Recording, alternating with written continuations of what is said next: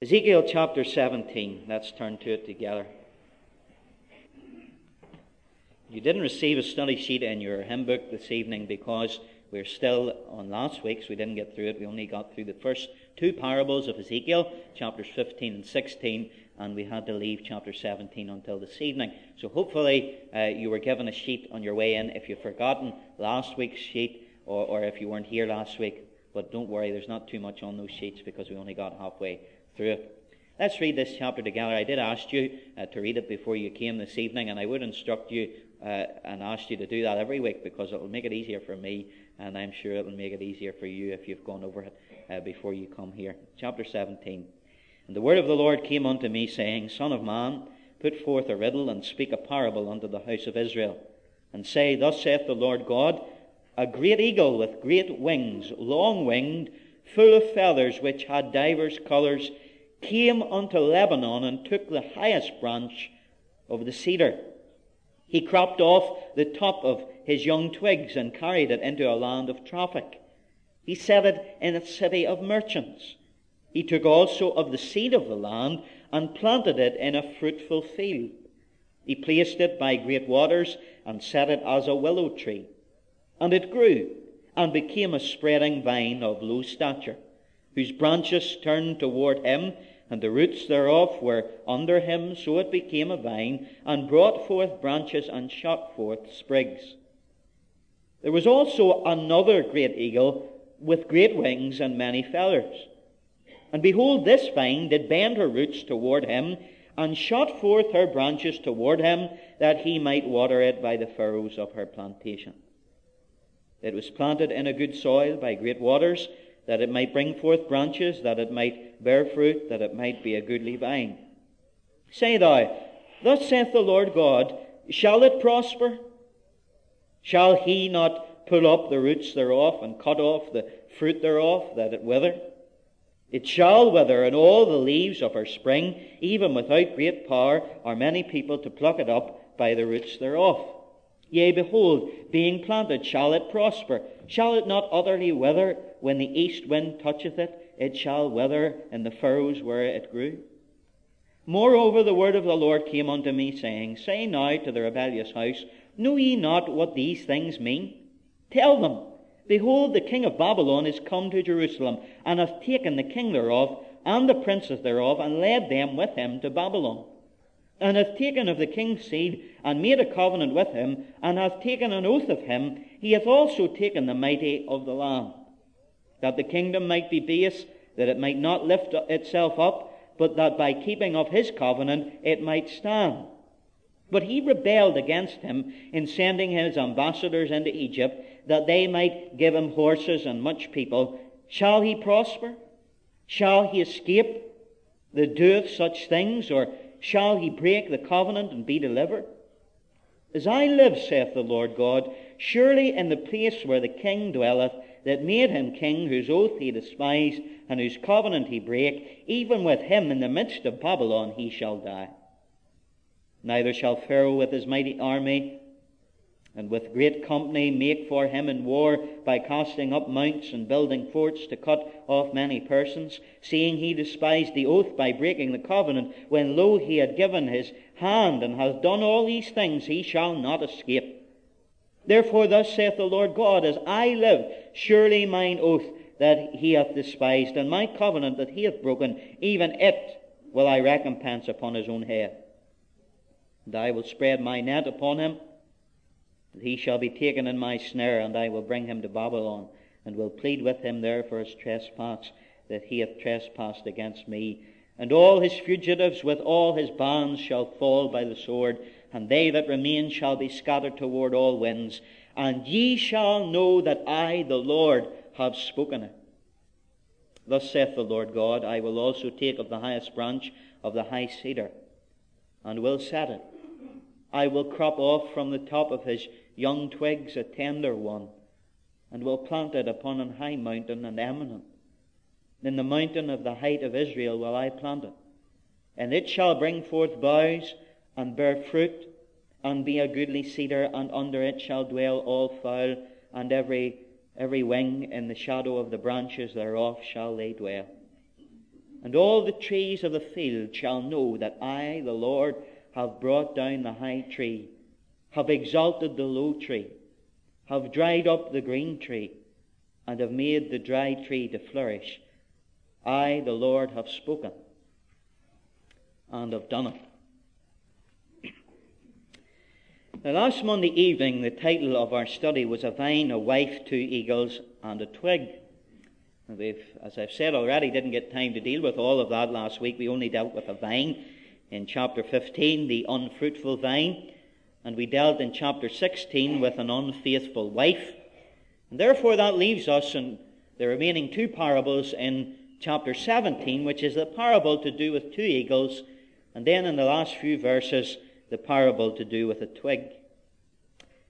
We saw last week, at least I hope we saw, that allegories and parables have a definite power in communication.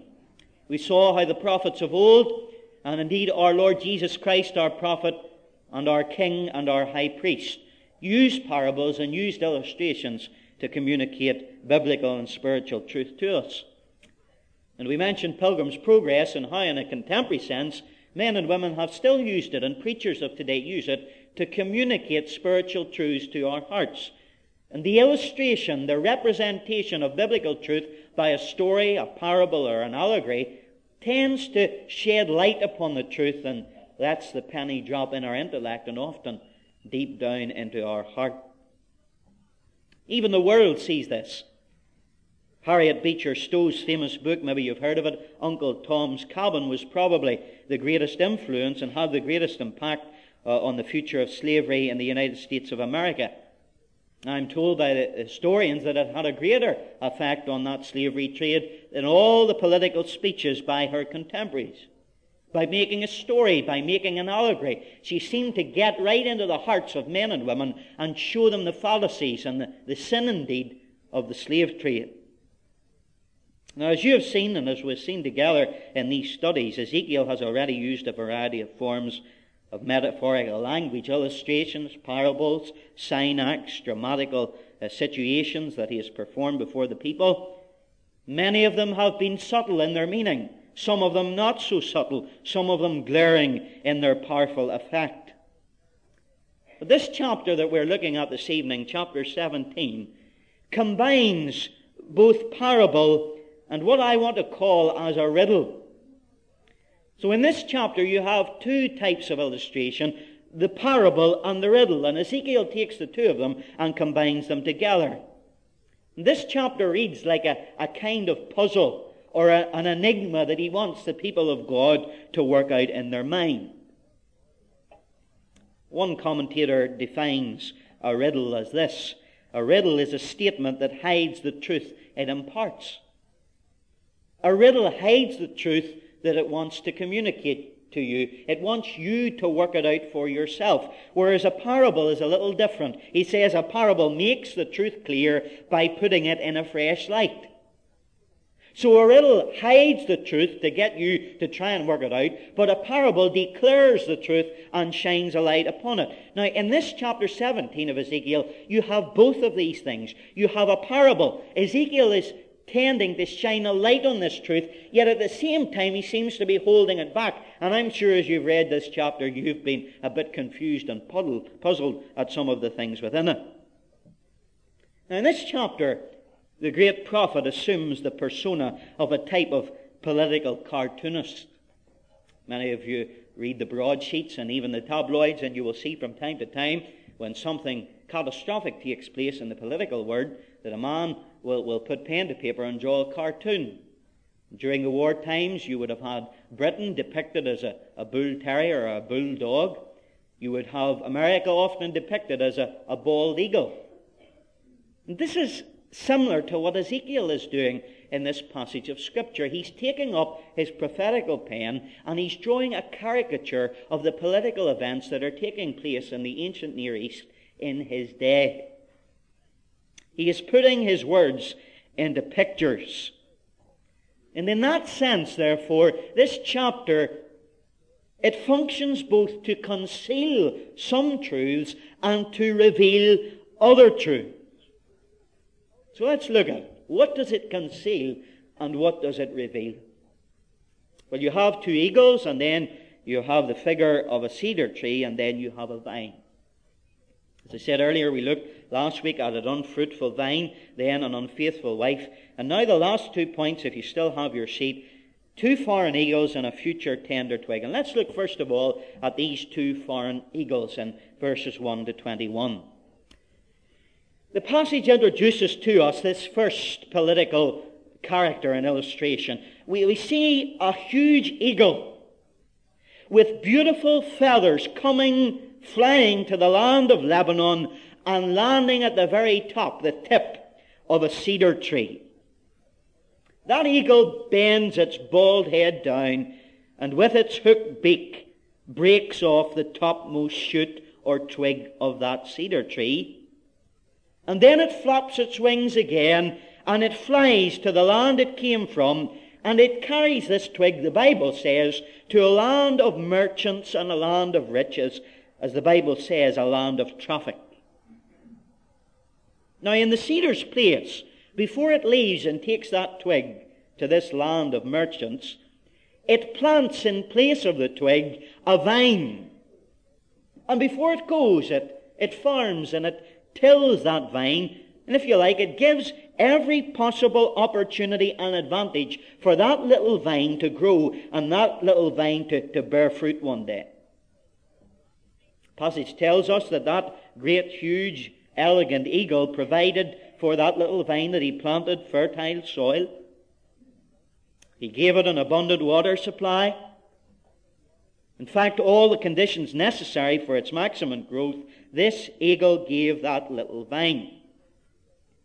The parable goes that in those great conditions that it was planted in, and the great care that the eagle took over it, that it began to grow and it spread out. It produced branches and limbs. But if you look at verse 6, you will see something very characteristic about it. Look at verse 6. It says it grew and became a spreading vine of low stature. That's very important. For this vine had everything done to it that any vine could hope for, and it did grow, it did bear fruit, but yet the Word of God testifies that it remained of low stature. As we read this parable down the chapter, we find that this vine that the eagle planted desired more for its life than the eagle provided for it. It began to realize that there was an alternative source of life. And as we read on, we find that the vine turned away from its first provider, that great eagle, and it sent its shoots toward the second eagle that we read of in this passage. The bird, the second eagle, is described in similar language to the first eagle. It's talked about as a huge, powerful eagle. It's described as having beautiful wings, just like the first eagle. But there's one difference between the first and the second eagle, and that's this. The second eagle was not great in its glory and as great in its power as the first eagle. Another difference we find. The first eagle had done everything it could for that vine to grow, for that vine to prosper, the place where it planted it, the water that it supplied for it, the good soil that it was in, how it was tended for. But as we read down this parable, we find that the second eagle did absolutely nothing for the vine. Yet this ungrateful vine turned from the first eagle to the second eagle and pledged its allegiance to this one that was really disconcerted for it. Verse 7 tells us that. Look at it. There was also another great eagle, with great wings and many feathers, and behold, this vine did bend her roots toward him, and shot forth her branches toward him, that he might water it by the furrows of her plantation. The fate of the vine is predictable. The grass was greener on the other side. And by desiring the life that this other eagle could give this vine, it was seeking to gain something more, something that it didn't have, and instead what it really did was to throw away everything that the first eagle had given it. The second eagle did absolutely nothing for it. And all the vine will succeed in doing was to arouse the anger of the first eagle after putting all its work, all its effort, all its compassion and resources into this vine. It is spurned. The anger of that first eagle, we find, is aroused, and it comes and it will tear the fruit and uproot that vine from its place and devour it and destroy it. Look at verse 9. Say thou, thus saith the Lord God, shall this vine prosper? After the eagle planting it where he did, and tending it and caring for it and giving it water and looking after it, and then it begins to grow toward the second eagle, it's ungrateful, it's unthankful, it's going to an eagle that doesn't care for it. God asks the question, shall it prosper? Shall that first eagle not come and pull up the roots thereof, and cut off the fruit thereof, that it wither? It shall wither, and all the leaves of her spring, even without great power or many people to pluck it up by the roots thereof. It'll not take much for that great eagle to come and destroy it. Now you might say, that vine is very foolish, isn't it? Well, it's more than that. The vine is not acting foolishly. It is acting absolutely suicidally. Now, you might be baffled at what this parable and story actually means, but the hearers in Ezekiel's day probably would have known immediately the true interpretation of this story. Let me give you it.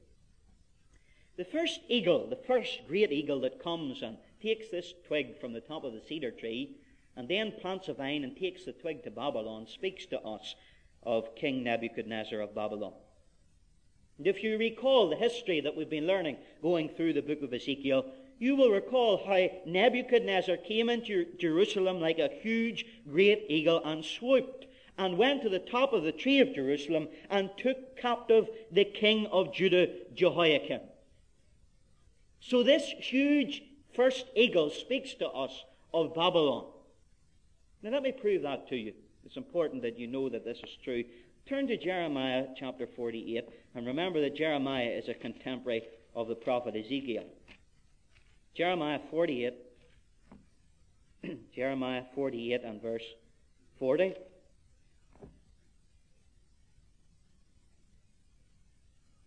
Speaking of Nebuchadnezzar, and indeed the Babylonian Empire, Jeremiah 48 and verse 40, for thus saith the Lord, behold, he shall fly as an eagle, and shall spread his wings over Moab. If you look at chapter 49 and verse 22, behold, he shall come up and fly as an eagle, and spread his wings over Bozrah, and at that day shall the heart of the mighty men of Edom be as the heart of a woman in her pangs. And if we had time, we could turn to Daniel 7 and verse 4. And Daniel, in one of his visions, sees the Babylonian Empire rising out of the sea, and it was as the form of a lion with eagle's wing. So this eagle speaks to us of not only the Babylonian Empire, but indeed the king Nebuchadnezzar. And it's pictured in this parable as flying, mighty wings flying to the top of this cedar tree. Now, what is the cedar tree? The cedar tree is the city of Jerusalem. To be more specific, the cedar tree is the royal house of King David. Now, what does this great eagle do? He flies to the top of the tree.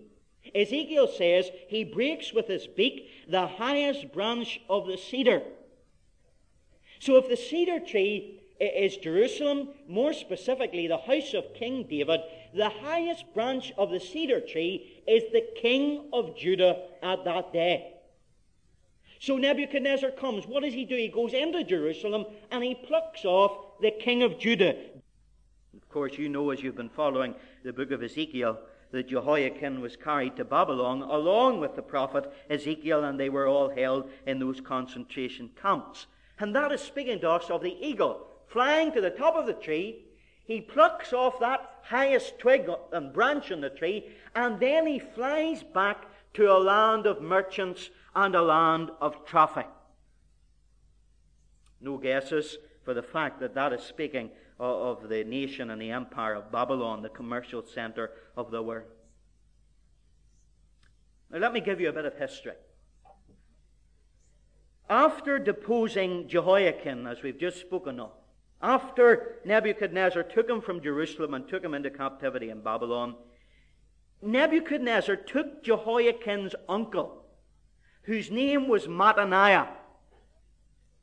And Nebuchadnezzar changed his name to Zedekiah.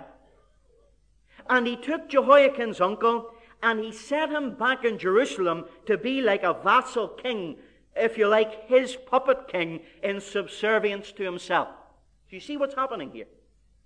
The great eagle comes to the cedar tree, plucks off the sprig, takes Jehoiachin into Babylon, but before he takes Jehoiachin, we read in this parable that he sows some seed and he plants a vine where he plucked up that cedar tree in Jerusalem.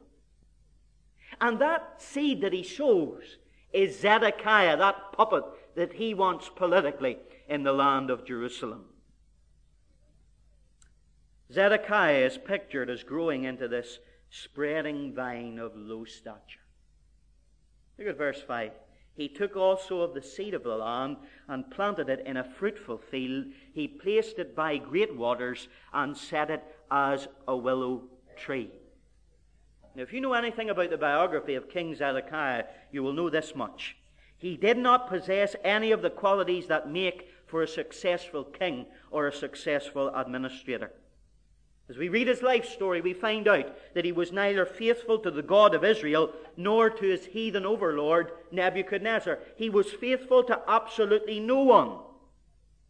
And almost immediately he was made king by Nebuchadnezzar and set in Jerusalem to reign there as his puppet. Almost immediately he began to plot with Egypt how to overthrow the great empire of Babylon. Immediately, he wanted to free himself from the yoke of Babylon. So that is the first eagle, and it'll all become clear as we go along. Bear with me. Then there's the second eagle that we read of in this passage. It's great, but it's not as great as the first eagle. And the reason why that is that the second eagle speaks of us, to us of Egypt, specifically of Pharaoh Hophra.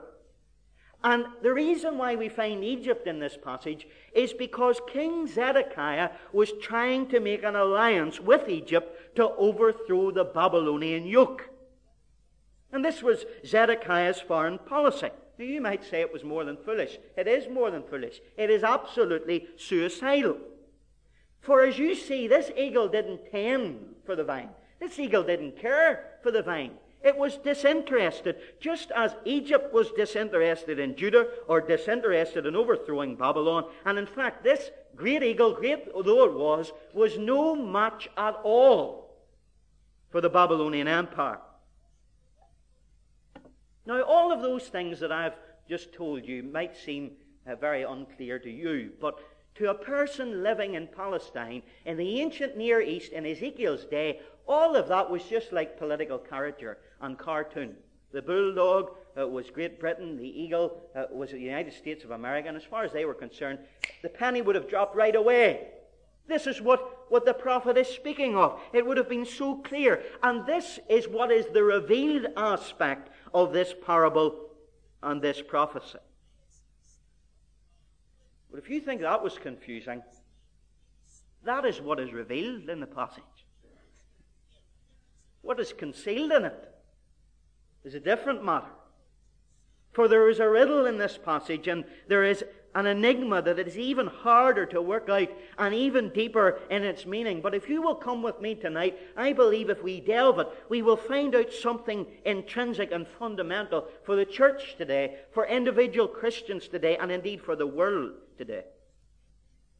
Now let's unclothe and break down this code within Ezekiel's enigma. Well, if you look at this passage, you will see that this great eagle flies to Lebanon. And there's something very significant in this, because you might say, well, all the cedars were found in Lebanon, and that's true. It is proverbially the home of the cedars, but there's more to it than that. For God is speaking in code. Now, if you will turn with me for a moment to 1 Kings chapter 7 and verse 2, we'll find out, we'll unlock this code.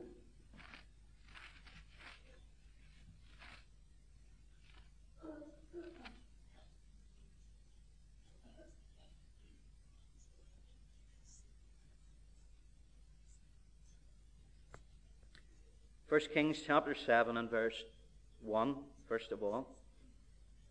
But Solomon was building his own house 13 years, and he finished all his house. He built also the house of the forest of Lebanon. The length thereof was 100 cubits, and the breadth thereof 50 cubits, and so on, and you get all the details of Solomon's house. But what I want you to notice is this. Verse 1 speaks of Solomon building his house. He built also the house of the forest of Lebanon. That was the name of Solomon's house. The house of the forest of Lebanon. If you were to go, we don't have time, but if you were to go to Jeremiah chapter 22 and verse 23, you would find again there, with a capital L, Lebanon being the name of Solomon's house. So what I want you to see is Ezekiel, and indeed the Holy Spirit through Ezekiel, is inviting the listeners of this parable to think of Lebanon as not just the tree. In fact, not just Jerusalem. But he wants the people to go back and think of who actually settled the Davidic dynasty in the land of Jerusalem and Judah. Ezekiel is wanting the people to go further back in history and ask the question, who actually gave us this king? Whether it be Zedekiah, whether it be Jehoiakim, whether you go right back to Solomon or David, go right back. Who was it that brought us from the land of Egypt into the promised land? Who was it cleared the land and gave us Canaan land? If you think about that, you have to say, well, that was God. That was God. Now think about this. There's a paradox here. For in one sense, what is revealed to us is this. This first eagle is flying to the top of the cedar tree, breaking off a branch, and taking that branch, King Jehoiakim, into Babylon. It is that first eagle that is spoken to us as Nebuchadnezzar and the Babylonian Empire that is sowing the seed, planting the vine, King Zedekiah in Jerusalem to control things for him. But here we have something entirely different. Here we have a parallel where God is asking the people to consider who is actually doing this. Yes, this great eagle is King Nebuchadnezzar. But ask yourselves the question, people of Judah, who in the beginning set up the Davidic dynasty? Who in the beginning took you into Canaan land? And then they must ask the question, well, who is operating in our land at the moment? Who is it that is really letting us go into captivity? Who is taking control of all these affairs? And I hope you can see that the deeper meaning in this parable is to see that God himself is actually in partnership with the empire of Babylon accomplishing his will. That's remarkable. The thing that is revealed in this passage is that the huge first eagle is Nebuchadnezzar and the empire of Babylon. But the thing that is concealed and almost abhorrent for us to think of it if it wasn't in Holy Writ is this, that God is juxtaposed as that great eagle. God can be seen as Nebuchadnezzar at this moment doing God's work. It's baffling, but let me prove this to you in case you're doubting me. The image of this vine being planted is that nothing was spurred on it, isn't it? It was planted by waters, it was fed, it was given everything it needed in perfect soil. But if you go to Isaiah chapter 5, turn with me.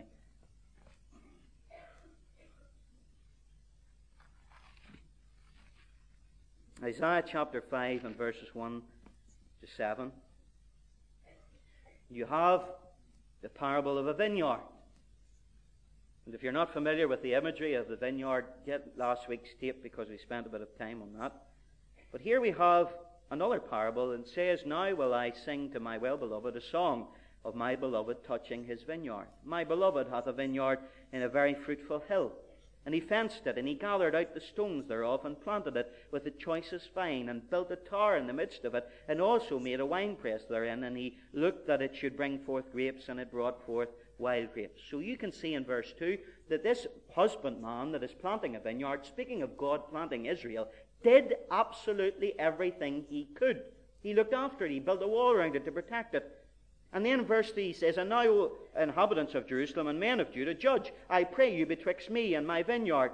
What could have been done more to my vineyard that I have not done in it? Wherefore, when I looked that it should bring forth grapes, it brought forth wild grapes. And God is saying of Israel, I did absolutely everything I could, yet it still brought forth wild grapes. You see the parallel? This eagle that is planting the vine in Jerusalem is doing everything it can. The eagle speaking of Nebuchadnezzar. Yet God in Isaiah says that that is what I did for Israel.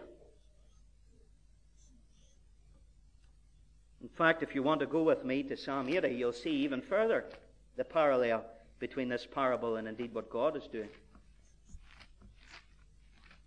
Psalm 80.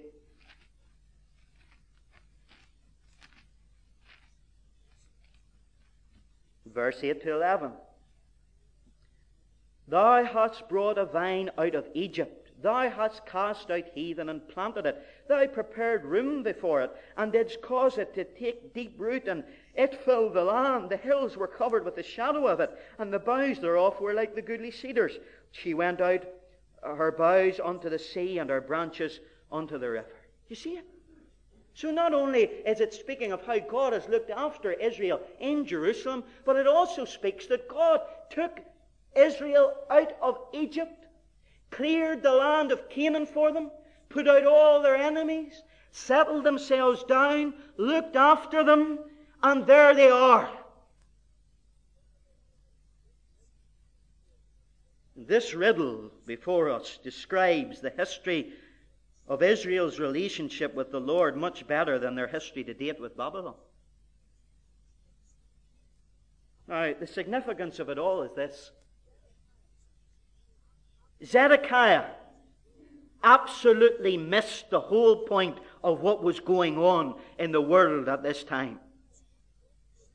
Zedekiah broke his oath of loyalty to Nebuchadnezzar. Now let me bring this all together by turning you to 2 Chronicles chapter 36.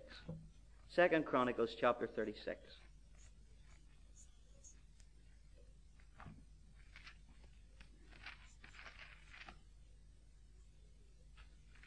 Remember, the imagery is that the tree was planted by the first eagle, but then the tree began to grow and follow the second eagle and bring its allegiance to it. In 2 Chronicles, in chapter 36 and verse 13, we read, And he, speaking of Zedekiah, also rebelled against King Nebuchadnezzar, who had made him swear by God. Note that. Made him swear by God, but he stiffened his neck and hardened his heart from turning unto the Lord God of Israel. Now listen. That vine that was Nebuchadnezzar planted in Jerusalem, as it stretched toward the king, the Pharaoh of Egypt. Before that, Nebuchadnezzar had made that king Zedekiah take an oath that he would follow him, that he would be his vassal king in Jerusalem. Not only did he make him take an oath, but he made him take an oath upon the name of the Lord. Now let me bring this together for you.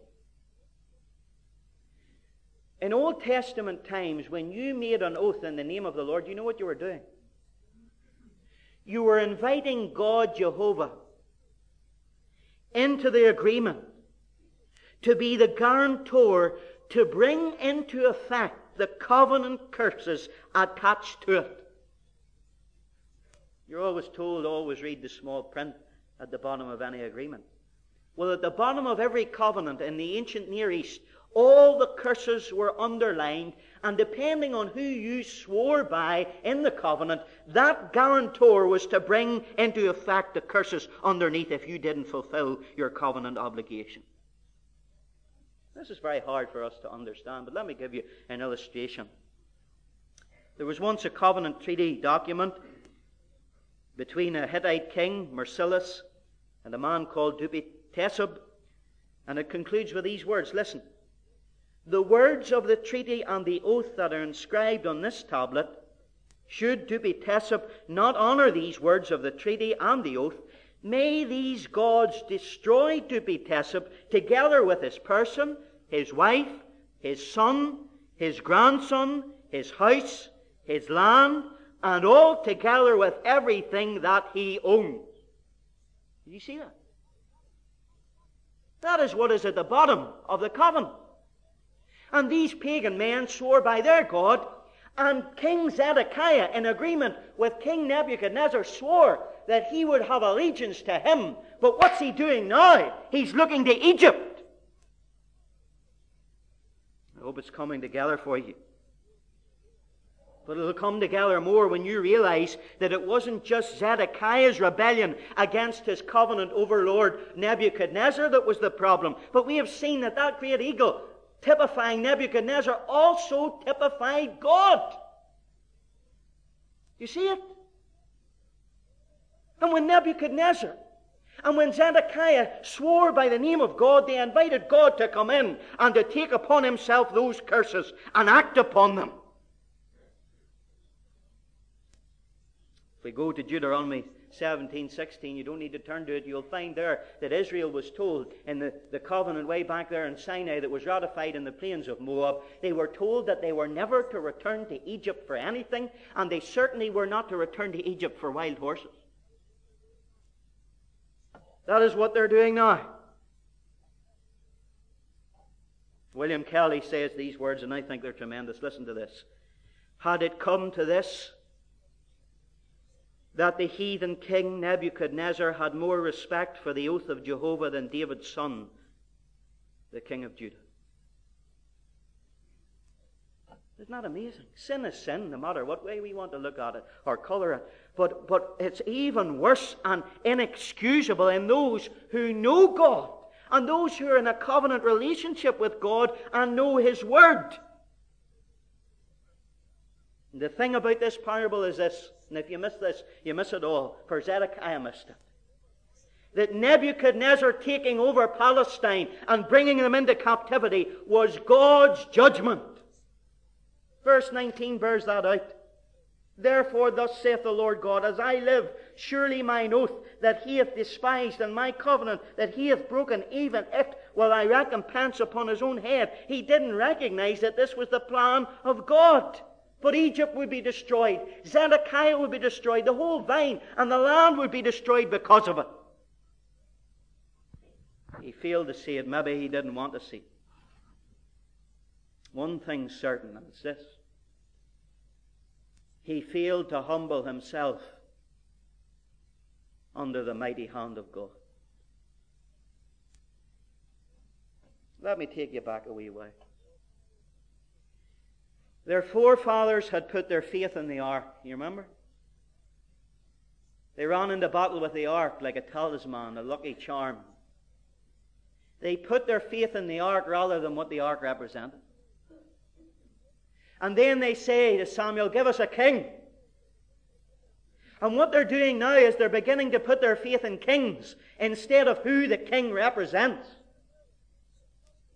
And I'll take you on further. The top twig is taken into Babylon. The king's gone and they don't have a king. So what does the vassal king, the puppet king do? He starts to put his faith in Egypt instead of putting his faith in Babylon, whom God is moving.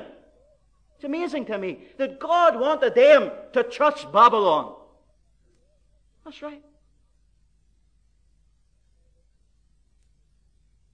How Israel in the past looked to Egypt.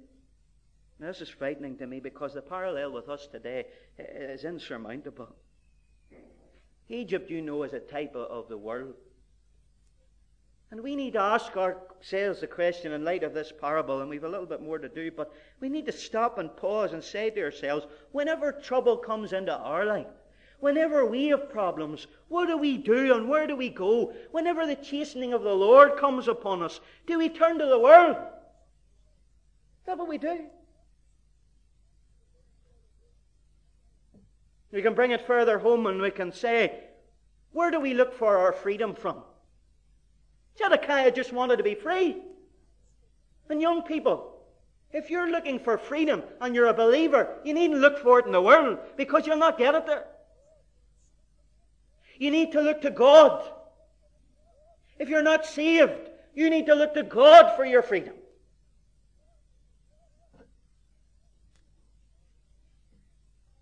It sounds terrible, doesn't it? All seems hopeless, but I want to tell you that it wasn't hopeless. I want you to turn with me to 2 Samuel chapter 7.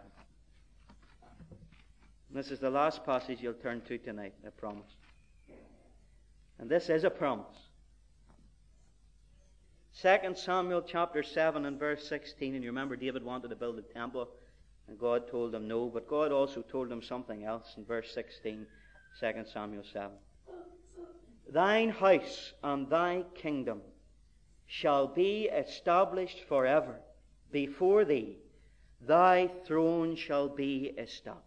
Let me tell you this. Was everything in a terrible state that they couldn't go back? Was everything lost? Was there no hope? Praise God, there was hope. Even though a son of David had been taken into Babylon, even though a son of David, Zedekiah, was in cahoots with Egypt, not looking to God, but looking to a foreign superpower, there was hope. Why? Because God is a God who honors His promise. Hallelujah!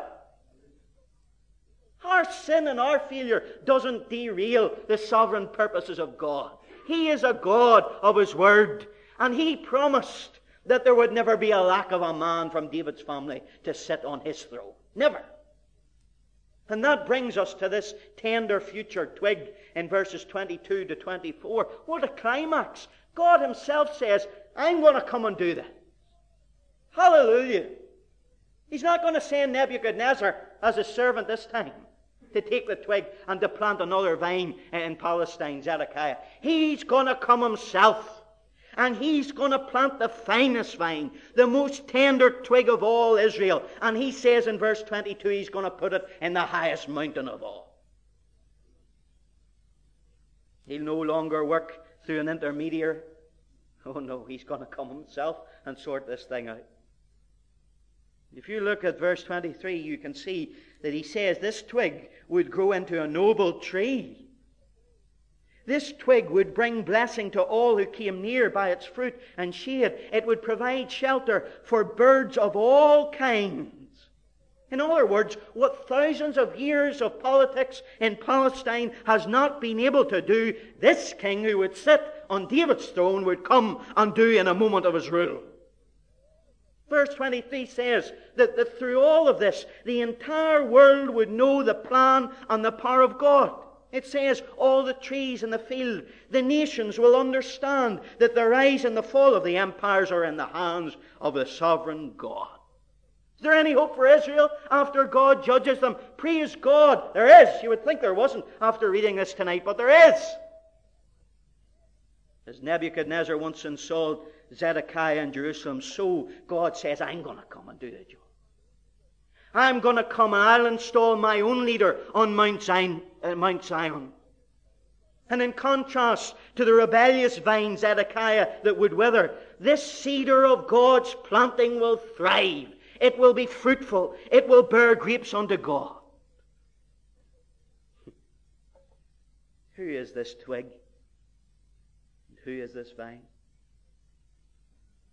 One commentator says this: its substance remains a mystery in detail, but gives new grounds to look towards the future. Some men, I think, that they're learning, they become fools, don't they? This is a mystery. How is it a mystery? It's staring us plainly in the face. It's not a mystery. It may have been a mystery to these people in this day how they could get out of it all. But what God is talking about here is not about a matter of Him sending armies to go into Babylon and bring the king back. It's not about a matter of Him saving Zedekiah from Egypt and setting him up, or even bringing a new king, whether it be Zerubbabel or any king. But what God is speaking of here again is something that will top all the rest. Praise God that our failure doesn't derail His faithfulness. Listen to these words. Let them thrill your heart as they've thrilled mine today. The angel came and said, He shall be great, and shall be called the Son of the Highest. And the Lord God shall give unto him the throne of his father David, and he shall reign over the house of Jacob forever, and of his kingdom there shall be no end.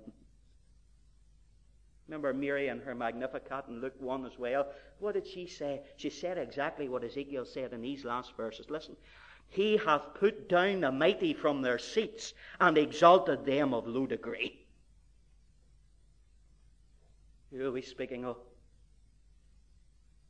We are speaking of Messiah. David's greater son. A twig. Isaiah in his chapter 11, there shall come forth a rod out of the stem of Jesse, and a branch shall grow out of his roots. Isaiah 53:2, for he shall grow up before him as a tender plant, and as a root out of a dry ground. Zechariah 6:12, the branch, that's his name, and he shall grow out of this place, and he shall build the temple of the Lord. And the Lord Jesus Christ in John's revelation, John's vision of Christ exalted and uplifted in the future in chapter 22 says, I am the root, the offspring of David, the bright and the morning star. Praise his name. And on that dark, lonely day on Golgotha's hill, as he was lifted up, you know what he did? In that great nest, he brought birds of every feather and every nation and every tongue and every people. To that tree of Calvary, he brought the trees of the forest of the world to shelter. For not only did he die there for his own people, the Jews, but he said, if I be lifted up, I will draw all men unto me. And when he came at first, he was rejected.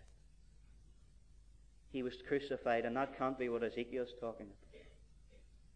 But my friend, when he comes again, he will come to rule the world with a rod of iron.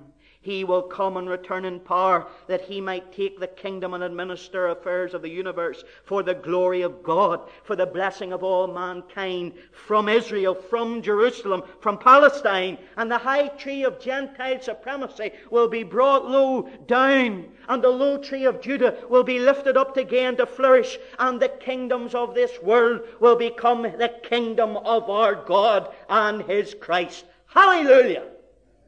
It's wonderful. 1970, the French celebrated the 100th anniversary of the founding of the Third Republic. But there was a group that didn't celebrate it. They were the Royalists. They thought the monarchy should still be there, and in their newspaper headline it read this: 100 years of the Republic, 100 years of calamity. An editorial in Aspects de la France said this: today, more than ever, every thinking patriot, every intelligent man can only want to put an end to the long period where the king's absence has been cruelly felt. Praise the Lord. The king's absence is cruelly felt today. But for a world that is crying out for peace and prosperity, the King of Kings and the Lord of Lords will come, and his presence will be felt.